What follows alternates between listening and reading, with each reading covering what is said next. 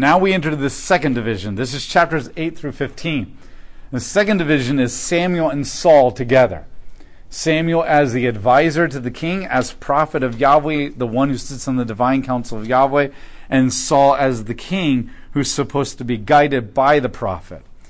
So this division is going to lead us. But what we're going to find is Saul's not going to be the king that God wanted for Israel, but Saul's still the king that God is going to pick for Israel. And that's very important to understand. It's not the ideal king that he wanted for Israel, but it is the king that he's going to pick for Israel for different reasons. Now what we're entering into is what's called episodic narrative. Chapters 8 through 15 is episodic narratives, and we talked about this. Episodic narrative is where each story is kind of self-contained. And the amount of time between one story and the next story, we're not really sure. It's just like, and some time went by. And it is kind of important that you understand each story to understand the theology that's being built. But the narrative as far as character development is not as tightly serial and flowing as the serial narrative that we talked about earlier. The first chapters in this division, chapters 8, 9, 10, 11, 12, are anti-kingship and pro-kingship. And you need to understand something that the Bible is going to do this very often. God is going to show himself to be anti-king, but he's going to show himself to be pro-king. And the question is, which one is he? And the answer is, it depends. What God is going to show is that he's very pro-king because this is what he's been initiating. This is what he's been pushing towards. Remember, from the very beginning, he made Adam and Eve the king and the queen of the planet. He gave them the right to rule and subdue the planet together as co-regents. But they were to rule under the will of Yahweh, as the image of Yahweh, representing him. And so Yahweh made it very clear that true kingship, true queenship, is when one submits themselves to the will of Yahweh and does his will. When they chose autonomy, they lost kingship and they lost queenship. So in that sense, Yahweh is pro-kingship because that was his original intention. It was his original idea, is that man and woman would rule and subdue the planet in his name. Like he rules and subdues, not like we rule and subdue. However, that's not usually the kind of kings that we want. French Revolution, American Revolution, all these kind of things. We want leaders that will have total power and lead us. We say we don't want them to have total power, but we end up giving it to them eventually over time. And we want them to make all the decisions and lead us and do everything that's difficult because we don't want to make those difficult decisions as humans. And that's what God is anti-king. The people are going to be pro-king. Samuel is going to be anti-king because he feels very offended and rejected by their requests. And God is going to support neither one of them. And that's important for you to understand as we go into this section. The most important voice to heed is not the voice of the people and not even the voice of the prophet. The most important voice to heed is the narrator. Because the narrator is the one who has the hindsight under the inspiration of God to evaluate and put all the perspectives in the right light. That's the voice that we must listen to. So chapter 8, verses 1. In his old age, Samuel appointed his sons as judges over Israel. The name of his first son was Joel, and the name of his second son was Abijah. They were judges in Beersheba, but his sons did not follow his ways. Instead, they made money dishonestly, accepted bribes, and perverted justice. Who do his sons remind you of? Eli. He has two sons. He appoints them as judges. What's different here is the narrator never criticizes Samuel for the behavior of the sons. With Eli, the narrator condemns Eli for the behavior of the sons, and God sends a prophet condemning Eli for the behavior of the sons. Samuel is never criticized in any kind of a way. So it could be that his sons are corrupt by the fact that every kid has free choice to go their own path. Even if you're the greatest parent or you're the greatest God of the universe, humans will still choose to go contrary to righteousness if they want to. So that most likely is the problem here. It might also be the reason why he made them judges in Beersheba, which is like sending somebody in the government to Alaska to man a station. You want them just completely out of the picture because you don't want them screwing things up. So it could be that he's recognized this, and to protect, he might have assigned them as judges before they became corrupt, Because power does corrupt, and it could have been that they were totally decent and okay at the beginning, but when they became judges and power went to their head, they slowly became corrupted over time, and so he moves them down into the desert away from everybody else. That could be the reason why they're there. That's an assumption, but at the same time, it's interesting they're in Beersheba. However, there is a negative point against Samuel. He appointed them as judges to succeed him. Nowhere has God ever given the impression of the picture that we have the right to pick the next leader in the Bible. All throughout the Bible, Moses was not the leader of Israel because his dad was. He was appointed by God. Joshua was not the leader because his dad was. He was appointed by God. All the judges were not leaders because their dad was. They were appointed by God. In fact, one of the things you begin to see in Judges is the negative criticism. Gideon appoints his son as judge to succeed him, and Yahweh doesn't, and Abimelech jacks up the entire country. God does not assign humans to appoint the next leader. God anoints the next leader. And so one of the negative things against, now the narrator doesn't have to point this out here because he's already made that point in Judges.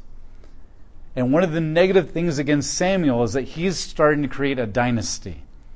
And then maybe the reason he's creating a dynasty is because the last several judges have been doing that. When Gideon appointed his son as king after him, then what you start seeing is that every judge after Gideon started doing that with their sons. And they started building little mini empires around Israel. And so it could be that Samuel is doing that because by the time Samuel comes in the picture, this is the cultural norm. It's not the biblical norm, but it has become the cultural norm. And that's very important for us to understand. As we look at our culture, we look at our traditions, as we look at the things the church does, is this the traditional norm of Christianity, or is this the biblical norm? And a lot of times we confuse what we have done as the American church for hundreds of years as biblical. And it may not necessarily be biblical. And so Samuel has fallen into the traditional norm by creating a dynasty of leaders after him, even though biblically God has made it very clear that he has no right to do that, only God appoints leaders. And this is going to be made clear in the fact that when they want a king and Samuel feels rejected, God doesn't pick Samuel to be the king, he picks somebody else. Because God is the one who anoints people, not humans. And when yet Samuel will physically anoint the king, he's doing it because God said, that's the guy. Do it to him. This is a negative point against Samuel, is that he has begun to create a dynasty, and he has no right whatsoever to create a dynasty. And if God had approved of these sons being judges, he would have picked them rather than Saul. So there is good and bad to all these people. This also becomes a negative thing because this is what's going to spark the people's desire for a king. If he had never appointed his sons as king or judges, they might have not gone about it the way that they did. So Israel comes in verse 4. So all the elders of Israel gathered together. Now elders, the only way you could be an elder is if you were a landowner. So these are the wealthy people, the movers and the shakers of the culture. All the elders of Israel gathered together and approached Samuel at Ramah. And they said to him, look, you are old, and your sons don't follow your ways. So now appoint us over us a king to lead us, just like all the other nations. Now what they immediately point out is, you're old. And in their definition, that means he's beginning to outlive his usefulness, which is interesting because the elders are probably not very young either. But what they're really concerned is that your sons are corrupt. They do not walk in your ways. They haven't adopted your teaching. They haven't adopted your practices. And we're really, really afraid of what will happen when you die and your sons take the leadership. Now, is that a legitimate fear? Yes. The fear is legitimate. What you do with the fear is the question. God never really condemns us for having fear. He condemns us for what we do with our fear, or commends us for what we do with our fear. So their fear is totally legitimate, totally biblical in every way. So they say, appoint us a leader. We want a king to lead us. Now, what is the problem with their request? Just like other nations. Like the other nations. Is it wrong that they wanted a king? No. God has already been pointing them that way. God has already been pushing them that way. Eventually we're going to find out you have to have a bunch of kings in Israel if they're going to produce Jesus Christ the king. He's already been pointing them that way. A lot of times that we've been taught that their desire for a king was wrong. Judges already said in those days Israel had no king. And everyone did what was right in their own eyes. Hannah looked forward to a king under the inspiration of God leading them. God's already pointing this direction. The problem is they want one like all the other nations. This is the worst thing that you could ever say. When your kids say, but Mom, everybody's doing it, that is the most anti-Christian, anti-God thing you could ever say. Now why? Because when God first chose Israel at Mount Sinai, and he decided to make a covenant with them, in chapter 19, verses 3 through 6, he said, I will make you my special possession. Though all the nations belong to me, you will be unique and special to me. You will be unlike all the others, to be a kingdom of priests and a holy nation. Holy means unlike anything else in all of creation. And remember, only Yahweh is holy. Only Yahweh is completely unique and unlike anything in creation. There is nothing you can compare Yahweh to. We are incapable of being holy, yet God calls us to be holy. The way we become holy is by uniting ourselves to Yahweh.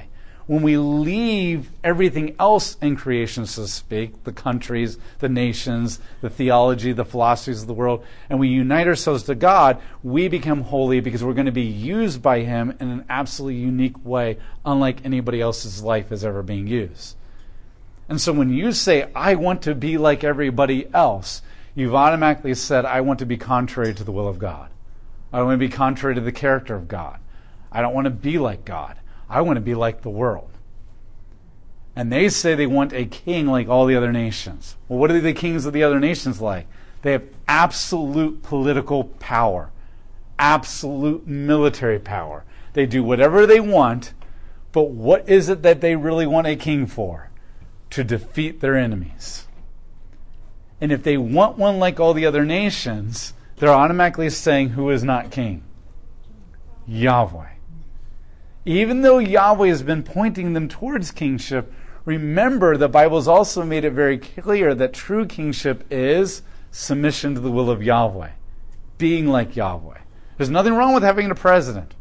There's nothing wrong with having a pastor. There's nothing wrong with having a leader of a company, a CEO. There's nothing wrong with all that. There's something wrong when you say we want one like all the other companies. We want one like all the other churches. We want one like all the other nations. That's the problem. That when they cease to be unique, when they cease to be like Yahweh, that's the problem. And that is what's going to cause them problems. So God is not anti-kingship. He's anti that kingship. Now, there's two words that are going to be used here. Melech means king. The Hebrew word melech. The other one is nagid. Nagid, N-A-G-I-D, and that's in the notes. Nagid means regent, vice-regent. It can be anything from tribal leader to a king that is under the power of a greater king. And what's interesting is when God comes along and says, give him a king, he doesn't use the word king. He uses the word nagid. Give him a vice-regent. I have called a vice-regent to be one like my own heart. And he's going to use that word. There will be times that God will use the word king, but most of the time he's using that. And what he's showing is that he doesn't want a king in the way that we think of king, melech, absolute dictatorial power. He wants a king in the way that he thinks of a king as a nagid, a vice-regent submitting to his authority, his kingship. And that is the anti-pro-kingship language that is going to be used throughout this section. So that's the problem. And the other problem with the request, not as significant but kind of as significant, is that they want a king, and who has God already picked as their leader? Samuel. He is not a king, but he is their leader, appointed by Yahweh. So they've decided that Samuel should retire. Did God decide that Samuel should retire? No. So they've rejected the one that God has already chosen, and they've decided that they want one that's like all the other nations. They've rejected a biblical leader for a worldly leader. That is the most offensive part. And they've decided that Samuel's too old. What's interesting is that Samuel is going to still serve as a prophet for over 20 to 30 more years after this. And God is going to use him in a very powerful way. In fact, 20 years from now, Samuel is going to kill an enemy king. So he's still very capably used by God. So God doesn't see old in the same way that they see old. They have decided to reject God's leader, and they've decided they want a leader like all the other nations. This is what is so offensive. Not that they want a leader, but they want one like all the other nations. They want one that's not the one that Yahweh picked. Verse 6, but this request displeased Samuel, for they said, give us a king to lead us. So Samuel prayed to Yahweh. Now notice Samuel's first immediate response is to go to Yahweh. Yahweh said to Samuel, do everything the people request of you, for it is not you that they have rejected, but it is me that they have rejected as their king. Now Samuel sees this first and foremost as a personal rejection of himself. And that's true, and that's very human, and there's nothing wrong with those emotions. But what God is making very clear, like, whatever, Samuel, it's me that they've rejected. That is the primary problem here. They've rejected me. Because I chose you to be the leader. I chose a certain leader, and they rejected that. And not only have they rejected me as leader, but this is just as they have done from the day that I brought them out of Egypt until this very day. They have rejected me and have served other gods. This is what they also are doing to you. So now do as they say, but seriously warn them and make them aware of the policies of the king who will rule over them. So Yahweh says, give them what they want. They want a king like all the other nations. Give them a king like all the other nations. Warn them of what will happen, though. And that's important. This is going to begin to explain why Saul is not the king that God wanted, but Saul is the king that God chose. He doesn't want the Saul as a king, because Saul is going to be king like all the other nations. But he's choosing a king like all the other nations to get the people exactly what they want. So Samuel spoke, verse 10, of all the words of Yahweh to the people who were asking him for a king. He said, here are the policies of the king who will rule over you. He will conscript your sons and put them in his chariot forces and his cavalry.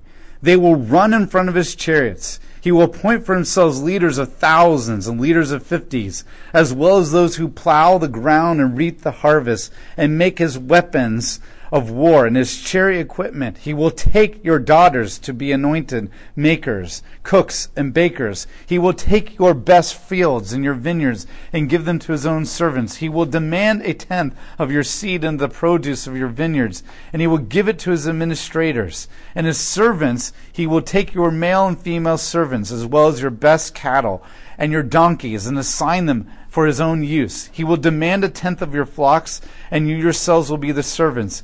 In that day you will cry out because of your king, whom you have chosen for yourselves, but Yahweh won't answer you on that day. The repeating word that is used over and over here is the word take. When he tells them, you want a king like all the other nations? Fine. I will give you a king like all the other nations. He will take. He will tax you. He will take your lands from you. He will take your daughters from you to make things for him and serve in his palace. He will take your sons and conscript them into wars that you don't want to fight because they're about his power and his glory. And he will take your taxes, your money, and he will take. You want a king like all the other nations? What do all the kings do? They take. And on that day, when you're really ticked and angry about your political leader and how jacked up he is and he's violating your rights, then don't you dare cry out to God, because this is exactly what you wanted. You want somebody like all the other nations? The people like all the other nations are autonomous, selfish people. And when they're given power, they abuse it. As Lord Acton said, power corrupts and absolute power corrupts absolutely.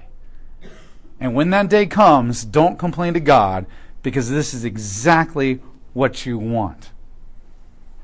So Yahweh commanded them to appoint a king that they wanted. Yahweh was going to give them exactly what they wanted, a judge for their desire of autonomy. And this is very important. God is giving them something that he doesn't want them to have.